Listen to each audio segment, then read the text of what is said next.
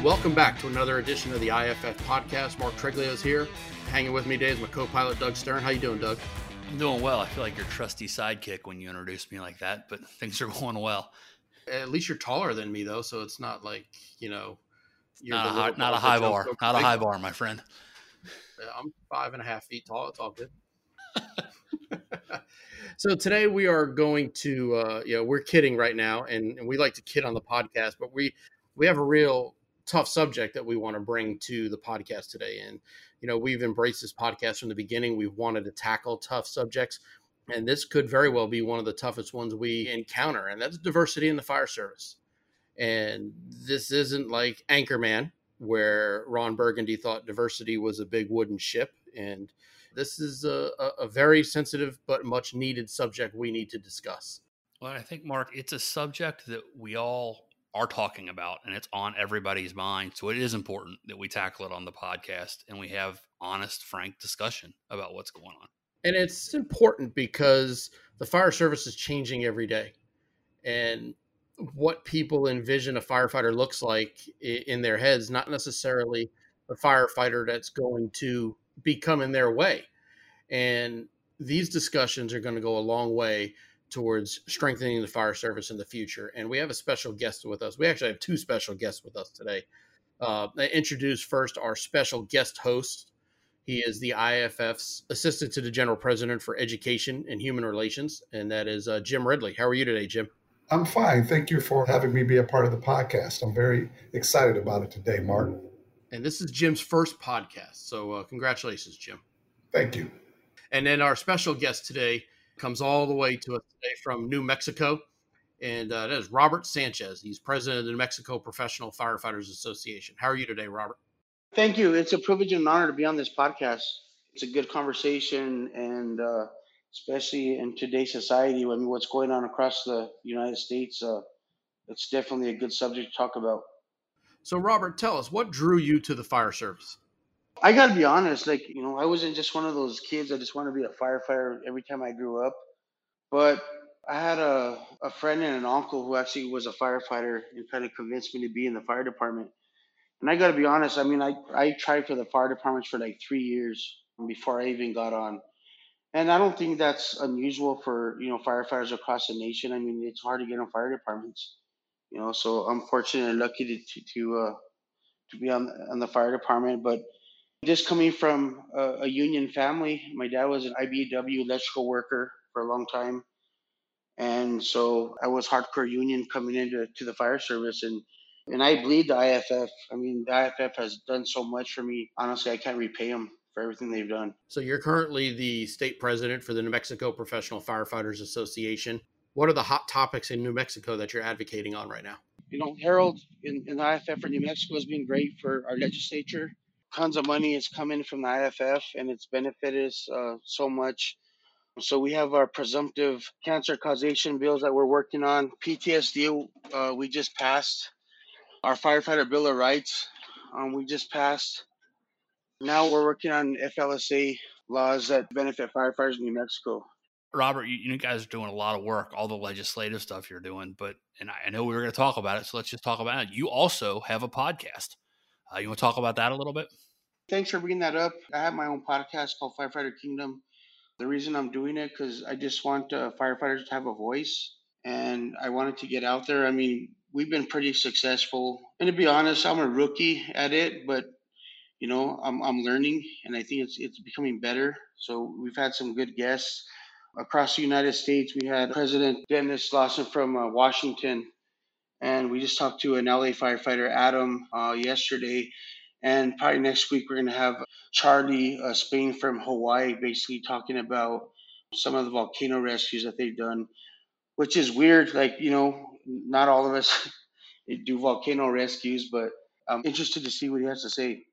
That'll be an interesting perspective to get, because I think you say not all of us. I don't think there's any of us other than our Hawaii firefighters that have any experience with volcanoes and that sort of thing. So that'll definitely be something worth listening to. So, Robert, you started your podcast, Firefighter Kingdom, because you wanted to have a voice. And then you went and we had the period of unrest, and you started watching all of that. And, you really wanted an opportunity to have your voice heard and get your thoughts out there. And that's when you reached out to Jim Ridley at IFF headquarters. Tell us, what prompted that? What what were some of the things in the fire service that you've experienced that led you to want to take a stand like this? I'm fortunate to, have good parents that actually wanted me to have a good education.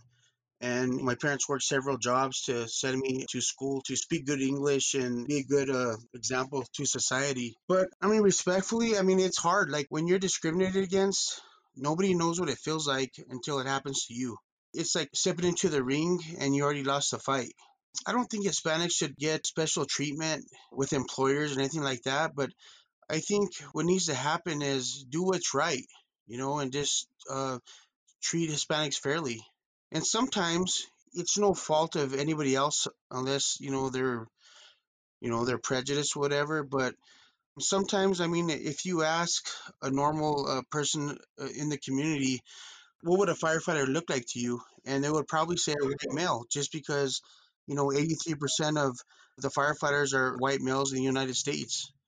I mean, it's no fault to anyone else, but it's a concern. And again, I mean, unless it happens to you, or you don't know what it's like to have that discrimination. Thank you, Robert. And on that note, I want to turn it over to Jim Ridley. Jim serves as assistant to the general president for education and human relations. How are you, Jim? I'm fine, Mark. How are you? Doing well. So the IFF has been on the forefront of a lot of efforts in human relations. What are some of the things that the IFF is doing, and what are you seeing out there in the field? I'll start with your last question first. We're seeing a lot. We're seeing a marked increase technical assistance requests coming in from our affiliates through our DVPs with the approval of the general president. What the technical assistance is when we have a elected human relations committee of 18 members, 9 categories, and it's a very diverse committee. They just held their election this past January at the ALTS HR conference. And our technical assistance program is when we will go in and we actually will build a program to deliver to those affiliates and to their members to help them develop their own human relations committees. We work with the leadership of those locals, and in some instances, we'll do department-wide training, which also includes folks from the fire administration, and in some instances, some of their personnel from their human resource departments. So it's a very good program. It's a very focused program that we deliver. And one of the modules that I want to speak about today on this podcast is our Building an Inclusive Workforce, reflecting the communities we serve, which is hand in hand in what Robert Sanchez actually wants to talk about, is how do we build a workforce that reflects the hue of the community. And we know it's something that doesn't happen overnight. It takes strong leaders. We see that. It's evident. We see Frank Lima out there in the 10th, bringing in diverse leaders, either as DFSRs, working with his locals to stretch and expand that inclusiveness that comes along with those folks out there in the community. How does one start a program back at home? And more importantly, if there is resistance, how does one go about maneuvering through all of that? Another great question. We all know that there's a culture within the fire service. And we know that throughout the IFF, we have about 83% of our members are white male. And because of that, you almost have generational hires within the fire service. And those folks that are being hired, they typically don't look like Robert, they don't look like myself, and they don't look like the people in the community in some instances. So what we have to do, it starts from the top. It starts with those leaders who recognize and understand that there is some lack of diversity within the fire service. A lot of locals, a lot of our affiliates, they're not involved in the hiring process. That's left up to the administration. And what you don't want to do as a city is continue hiring patterns where you don't look to diversify your fire department. And that's when you begin to have lawsuits and, in some instances, consent decrees that are issued by the Department of Justice. So if we have strong leaders that can work with the administration and start to develop pipelines on hiring, you can start as early as middle school beginning with Explorer programs, all the way into your VOTEX in your high school programs, where you have students who go through a fire science program while they're in high school and build those future taxpayers, as I like to refer to them as, to come into the fire service and build that diversity tool that you will need to diversify your fire departments. You're going to get pushback in some instances. That's counterculture. I mean, that's something that they'll say, well, why do we have to do this? Oftentimes, I remind people that we didn't use the phrase lowering the standards until fire departments were made to hire folks that didn't look like the people that were already on the job. So the standards aren't being compromised. It's that there are a lot of minorities out there who have the skill sets, who have the KSA, the knowledge, the skills, and ability to be firefighters. They don't know which route to take to do that. So we have to widen that lane and explain to them, this is the path you need to get on if you want to be a firefighter, if you want to have a rewarding career as a firefighter. Jim, are we seeing that the fire service is becoming more diverse? Have we hit a plateau? I know there's challenges still, and I don't think anybody's going to deny it, but are we getting better at being more inclusive as firefighters?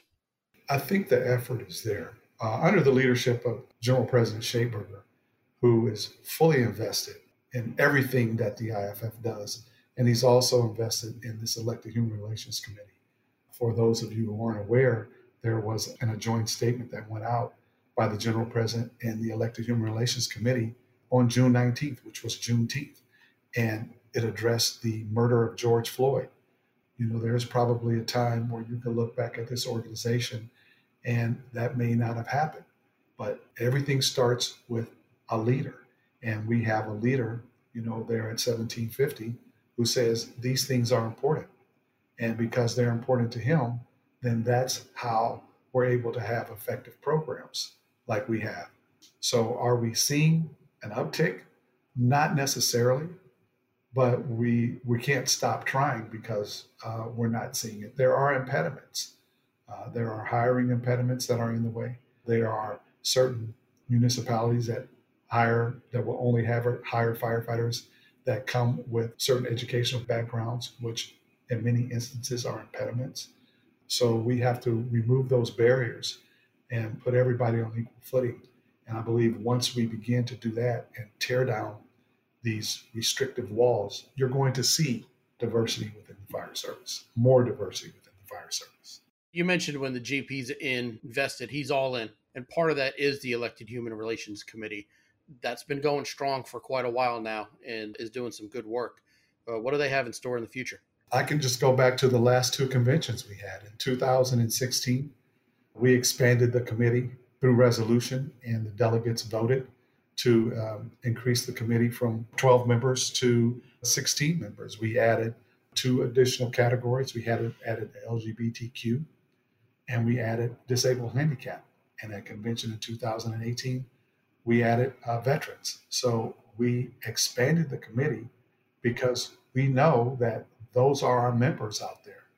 And the Elected Human Relations Committee is working on facilities, for example. We are looking at how we can help address the questions from our affiliates out there is what do we do about facilities? How do we make sure that our female firefighters, when they come back from after delivering their child, that they have a place where they can go and express milk for their child without going into a broom closet or a bathroom. We want to make sure that all of our members are safe. So these are things that we're building to make sure that our leaders are educated. And that's the key right there, Mark, is education. If we can get our leaders to understand that the message has to come from the top. Sometimes you can get some bottom-up movement, but if you have leaders that are resistant to that or don't understand the importance and the value of that, that's when you're going to have real challenges. And the Elected Human Relations Committee is there just to do just that, to address those challenges that many of our leaders have. And they turn to us for answers. And I believe that we actually have a diversity summit coming up, a 10th District Diversity Summit. You know, I'm working with Frank Lima, who's got a lot of foresight here. He wants to bring together over the course of 2 days, and we're actually working on something like this. He wants to bring in his minority leadership throughout the 10th district and talk to them about the challenges they may have and what they can do to expand involvement and increase involvement from some of their minority members throughout their own locals, putting them on the pathway toward leadership and addressing the challenges and impediments that might be there.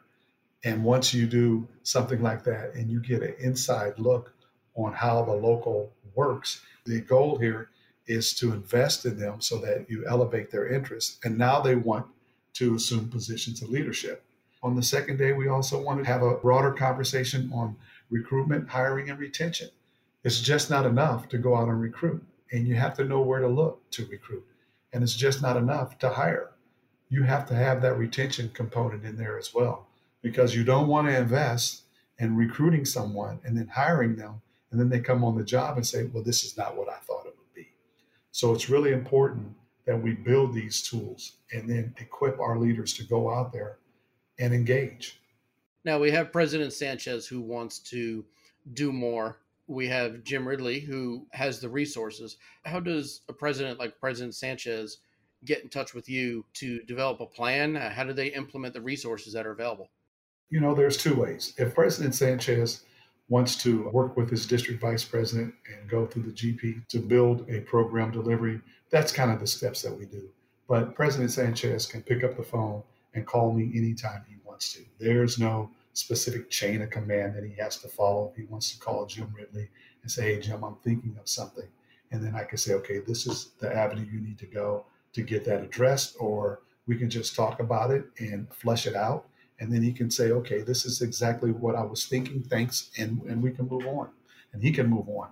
But I sympathize, it's with some of our members out there when they go into a place and they look around and there's no one else in that place that looks like them.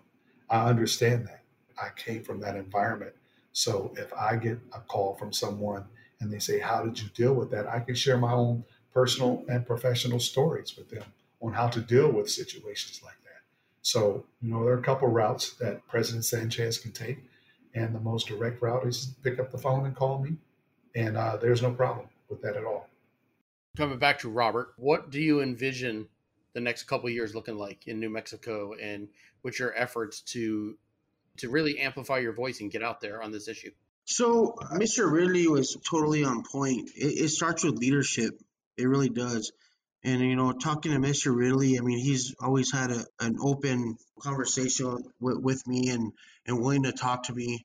And, under the leadership of, Frank Lima, even General President Shaberger, that's what it starts with, is recognizing the issues that are happening in the fire service. And sometimes, I got to be honest, people probably just don't even recognize that there's an issue or, what's going on. I think we're in a point in time now in our society where we need to start recognizing, what's going on and helping minorities and having diversity in the fire service. And it starts with the community. It starts with recruiting people in the community. I don't think Hispanics need special treatment. I really don't. So in my case, I was, fortunate enough to have parents who cared, and my parents worked like 3 jobs just to make sure that I knew proper English, and I was going to be good in society and make something of myself. But not all people of color or Hispanics have that fortunate opportunity to have parents like that. So again, it starts with leadership. We need to make sure that we're recruiting people from our community that are going to assist us in diversity issues. And it even goes with women in the fire service. Being Hispanic or a female, it shouldn't be an obstacle to get a job in the fire service. It really shouldn't. We shouldn't have like special privileges. That's my belief. They shouldn't have an obstacle just because you're a woman or you're Hispanic or you're African American. It shouldn't be an obstacle to get in the fire service. I mean, do what's right, do what's fair. That's all you have to do. So that's what, I'm kind of preaching here in New Mexico, to make sure that everybody in the community they're diverse and They're hiring Hispanics and they're hiring African Americans and women. And it's a new world right now, especially with the George Floyd thing.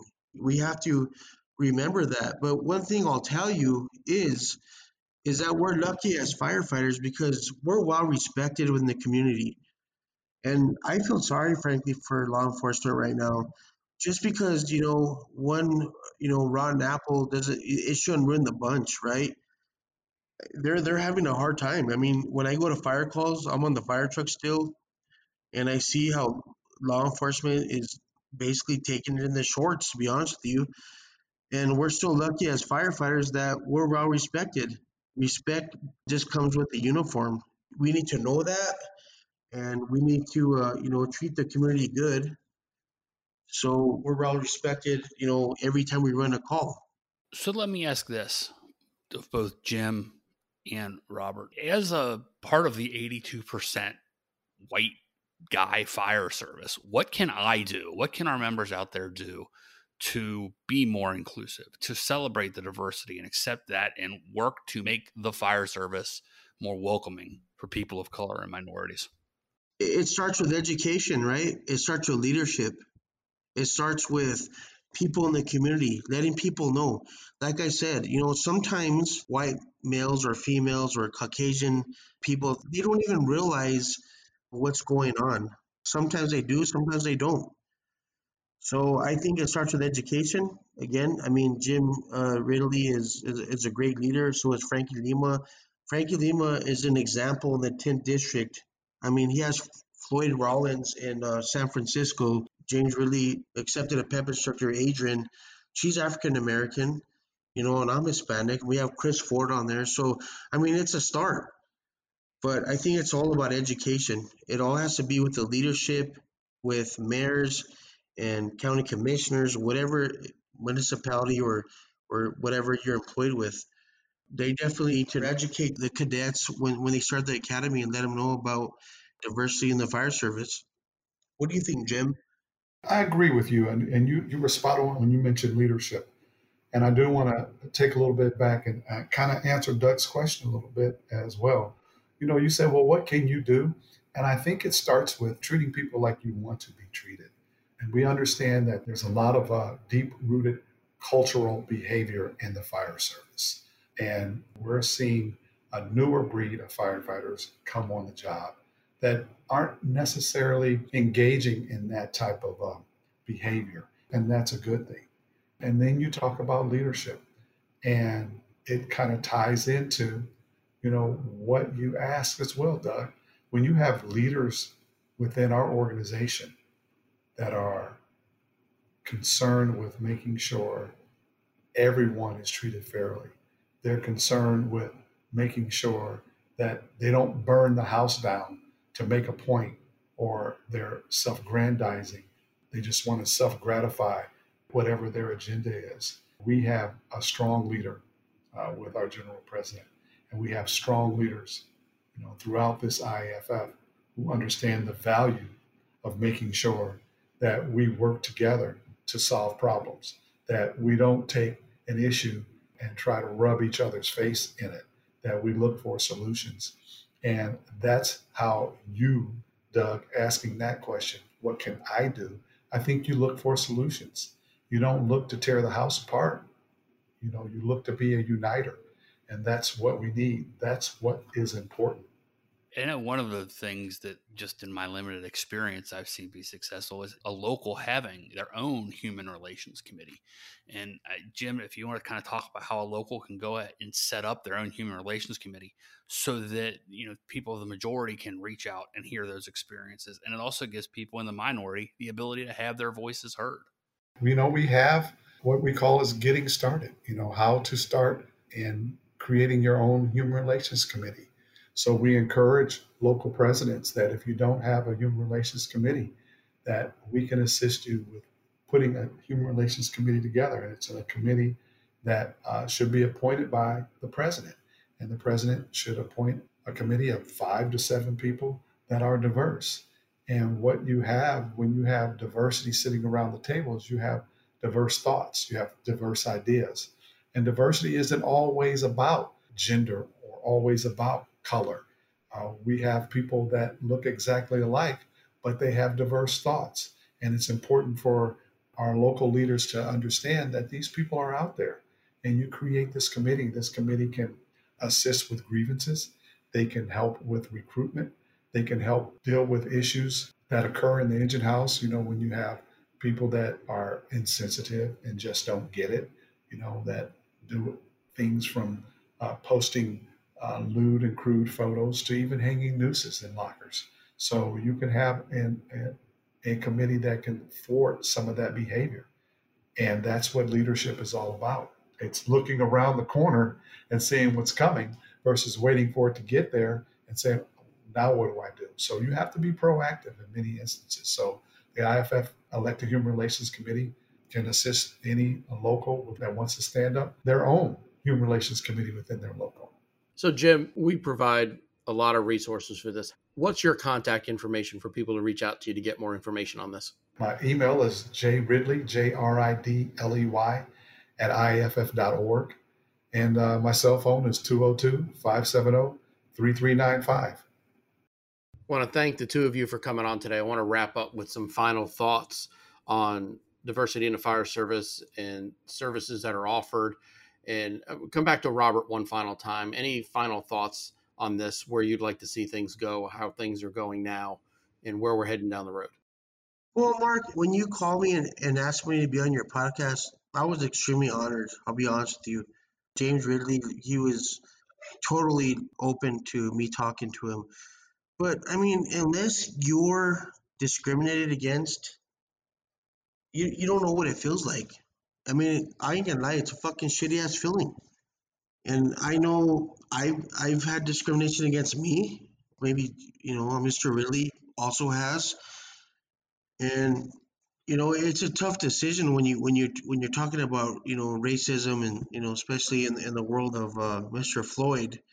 But we got to recognize it, and we got to educate people. We got to have leaders like Frank Lima, or even General President Schayberger, or James Ridley, and we got to fix it and make it happen. And it's not comfortable. It's not comfortable to talk about it, and sometimes it sucks. But like I said, unless you're discriminated against, you don't know what it feels like. I understand, Robert. Thank you. And I appreciate you coming on today. This is a difficult subject to talk about, but I think the more it is spoken about, the easier it is to have future discussions on it. So, Jim, any final thoughts? Listening to Brother Sanchez talk, I can feel the pain in his voice. And here we are in 2020. We're still talking about the issue of discrimination and how minorities are treated, in the fire service. And I always tell people, when you're in the fire station, look out the window. What's happening inside these walls is a microcosm of what's happening out there. And what's happening out there, there is a lot that is going on. And it's important that we as firefighters, as professional firefighters, that we are held to a higher standard. And it's time that some of our folks out here who don't think that we are, or don't want to behave that way, that they take a look at themselves and they do that. Life comes at you fast. And if you're not prepared for it, then, you're going to be left behind. And this conversation that we're having, the movement that is taking place, sparked by the murder of George Floyd, we have an opportunity to be on the right side of history with this. And under the leadership of our general president, who understands how to unify people, we will be on the right side of history with this. And you have strong leaders out there like Frank Lima, like Robert Sanchez, who understand the importance of diversity and will go all out to make sure that their message resonates throughout this IAFF. So, Robert, obviously the path to get to the show today had some bumps in it. What were some of the things you encountered coming up in the fire service being a Hispanic out there in New Mexico? Like I said before, you don't know what it feels like until you've been discriminated against. And it's a shitty ass feeling, Mark. I'll be honest with you. And when I tried out for the fire service, it took me like 3 or 4 years. We're on a podcast, so I'm willing to talk, but I don't know if I want to blame it on racism. But it's just kind of strange how I was testing on the top 5, and I just wasn't getting hired anywhere. Like I said, I don't think that Hispanics African Americans should get special treatment. I think they just need to do what's fucking fair. Just do what's right. If you just do what's right, then it's all gonna come out in the wash in a good way. There was a time I got pulled over by a police officer, and I had bunker gear in the back, and they thought that I ripped it off. And I was there for 2 hours trying to explain myself that, I'm a firefighter. I didn't rip off the gear. I don't want to sound like a crybaby, but again, if it happens to you, you don't know what it feels like, and it's a shitty ass feeling. So, I mean, that's my experience, and I'm sure Mr. Ridley's had similar experiences. Yeah, let's move on to Jim. Jim's been at this a while, and Jim, what set you on this path?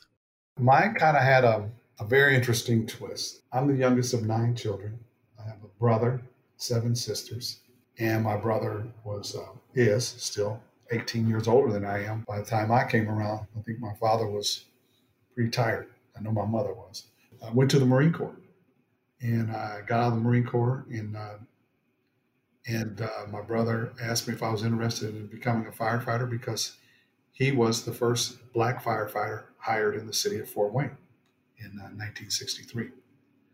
And I didn't realize how much trauma he went through. I mean, he was a decent sized guy. He knew how to take care of himself. But when you have to take your bedding home, and you have to take your plate and your silverware home because no one will sleep or eat behind you, that was a real eye opener when he sat down and talked to me about his stories. And I got on the job, and there was a situation that happened where someone needed union representation, and the union president at that time didn't understand state statute. And I understood state statute, and I said, well, this might be a place for me. And I helped the president represent this person. And then I became the recording secretary and was elected president after 2 terms and served in that capacity until the general president asked me to come work for our members in 2009. I was a black president in a predominantly white department and served 5 terms and was also the state vice president. So when I got on that path of being a union person, I felt like this was my calling. It gave me an opportunity to help those folks that needed help. And it's just something that has always motivated me. So my path was a little different, and I was targeted when I got on the job for a couple of reasons. One, there was only 11 or 12 other blacks on the job of a force of almost 300, and my brother was the first, and there were people that wanted to see if I had the same stones as him. So some learned. Well, thank you. And Jim, we appreciate you being here today. Thank you very much. It's my pleasure. Thank you. I appreciate the invite. I want to take this opportunity to thank Robert Sanchez, President of New Mexico Professional Firefighters Association, and Jim Ridley, the Assistant to the General President for Education and Human Relations, for joining us today on, Doug, what I feel is a very difficult but much needed discussion. Well, I think the conversations we had today were frank, they were honest, they were raw, and I think they were real. And I think that's the first step in, Jim said it, creating a more diverse and inclusive fire service is having these conversations. They're not fun. Nobody wants to have them, but they're so important so that we can all move forward and then leave the fire service better than what we came into. And that's what we all want to do. So one more time, just to recap, if anybody is interested in starting their own human relations committee for their local, anybody has any more questions or resources, feel free to reach out to the IAFF. Jim Ridley, J. Ridley, JRIDLEY at IAFF.org. Also, your district vice president as well to access some resources. Doug, that just wraps it up for this show. I want to thank everybody for having this conversation with us today. I think it's very important, and ask you to make sure the word gets out that this is out here and is a resource for everybody moving forward. And thanks everybody for listening. And as always, be sure to download the podcast, like and share it. Make sure that your friends see it. This is an important subject that we all need to talk about. Thank you, everybody, for joining us today. Be safe out there, and we'll catch you next time on the next episode of the IFF Podcast.